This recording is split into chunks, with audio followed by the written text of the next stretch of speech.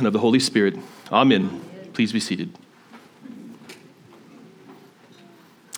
As our gospel text opens, we find the disciples are gathered together in the most reasonable of places, a home with all the doors locked and surely all the curtains drawn. And the disciples weren't just being paranoid. No, the disciples feared that what had just happened to Jesus might soon happen to them, and that fear was very well founded. You see, by following Jesus, the disciples had made enemies with essentially everyone that mattered in Israel. Everyone from chief priest to the Roman governor knew their faces, they knew their names, and virtually no one of status or reputation would even give them the time of day. Their Lord had just been executed. The one they followed and revered was dead and buried. What was stopping the disciples from suffering the same exact fate? And as if the existential threat of their own death weren't enough, Jesus was dead. The one they believed to be God's Messiah had just been executed in the most heinous and shameful way possible. As they huddled together in that locked room, they struggled to make sense of what Jesus' death might mean. Had they been wrong about Jesus? Did the death of Jesus signal that he wasn't God's Messiah after all? And if the death of Jesus demonstrated that Jesus wasn't God's Messiah, if Jesus wasn't the Son of the Father as the disciples believed him to be, then wouldn't that mean the disciples followed a false teacher, a charlatan? And if that were true, if the disciples had followed after a false God, then wouldn't that mean they had made enemies of the real one? And we can't underestimate how that fact must have weighed on their minds. The disciples had pushed all of their proverbial chips to the middle. They had gone all in on Jesus being the Messiah, and now he was dead. They were next, and there were no one to help them. But then in the midst of this swirling storm of fears and questions, Jesus appears seemingly out of thin air. He was standing in front of them, alive in a way they could not comprehend. His hands, his feet, his side all bore the marks of his crucifixion. There was no mistaking it. This was the same Jesus the disciples had followed for 3 years. This was the same Jesus that was crucified upon the cross, the same Jesus that was buried in the borrowed tomb. And now he was standing in front of them 100% alive. And you would think that his appearance would have solved everything, that his appearance would have satiated every fear the disciples had. If Jesus was alive, then they hadn't been wrong about the Messiah at all. If he were alive, then they hadn't betrayed God at all, right? Except betrayal of Jesus was exactly what the disciples had done. On the night of his arrest, in what was his most excruciating hour, who was it that couldn't even stay awake and pray with Jesus? The disciples. Who was it that led the pack of guards and soldiers to arrest Jesus? Judas, one of the disciples. After his arrest, who was it that denied they even knew Jesus? Peter, one of the primary leaders of the disciples.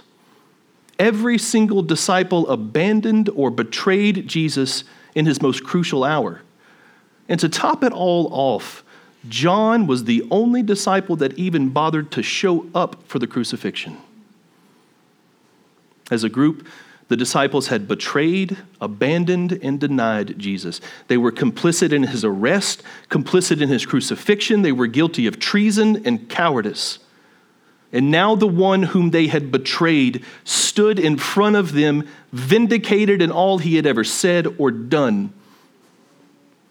But when Jesus speaks to them, what pronouncement does he make? What words does Jesus speak? He says, "Peace be with you." Can you even imagine? Of all the things Jesus would have been justified in saying, he spoke peace. And that seems to be a cornerstone of the gospel itself. Jesus is still in the business of speaking peace to those who have betrayed him. He still speaks peace to those who have made war on him, those who have slandered and denied him. He is still speaking peace to those who spit in his face and curse his name. He is still willing to speak peace to every single rebellious heart. The judgment I deserve for the multitude of sins I've committed, the judgment you deserve for the same, the judgment we would have been justified in receiving was nowhere to be found when Jesus showed up. Instead, the God I had mocked and blasphemed, the God I had made war upon, looked at me. He looked at me and said, "Peace." And whatever else a Christian is, it is certainly a person who has heard those sweet words of peace and responded to that offer of peace with surrender. I think everyone present in that locked room did exactly that. They heard the words of peace with grateful hearts and they responded. Every one of them did that. Everyone, that is, except for Thomas. Despite this incredible encounter, despite everyone having the same story about the same Jesus saying the same things, Thomas remained skeptical. He refused to believe that Jesus had truly risen from the dead. And listen, guys, I get it. Jesus being risen from the dead was just too good to be true. Thomas's doubt is understandable. It's relatable even. How many of us have had our doubts about the faith? How many of us have questioned the validity of the resurrection, the veracity of the biblical text, or whether Jesus even existed? It all just sounds too good to be true. All my sins are forgiven. God loves me. Death is dead, and Jesus is preparing a place for me where I will live with him forever. Okay.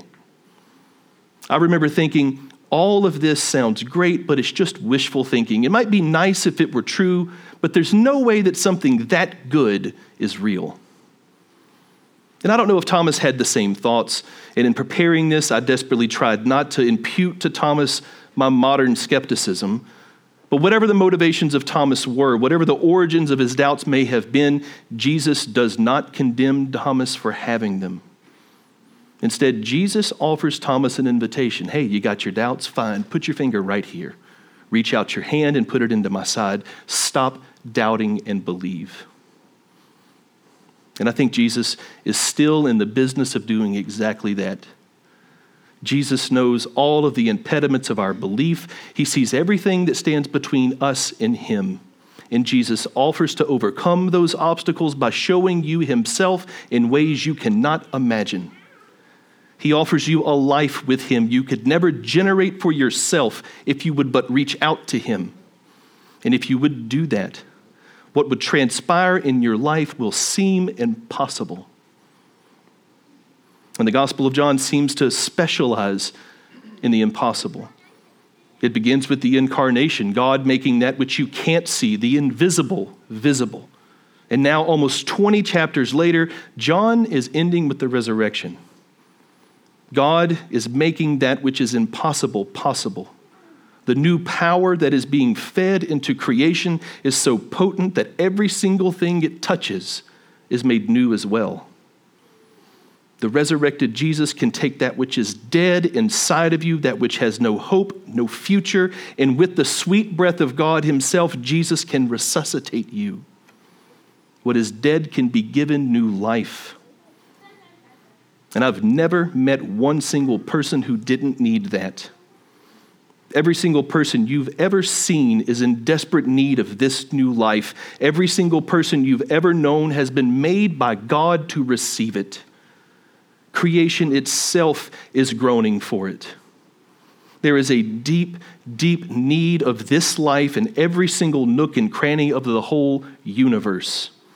And the good news of the gospel is that there is a deep, deep reservoir of life pulsating in Jesus, just waiting to be given. His offer is for that resurrected life, the very life of God, to be placed in you. My brothers and sisters, an offer this impossibly good can only be met with one response. Let us declare with the same conviction as Thomas did when he beheld the resurrected Jesus, that Jesus is our Lord and our God. Amen.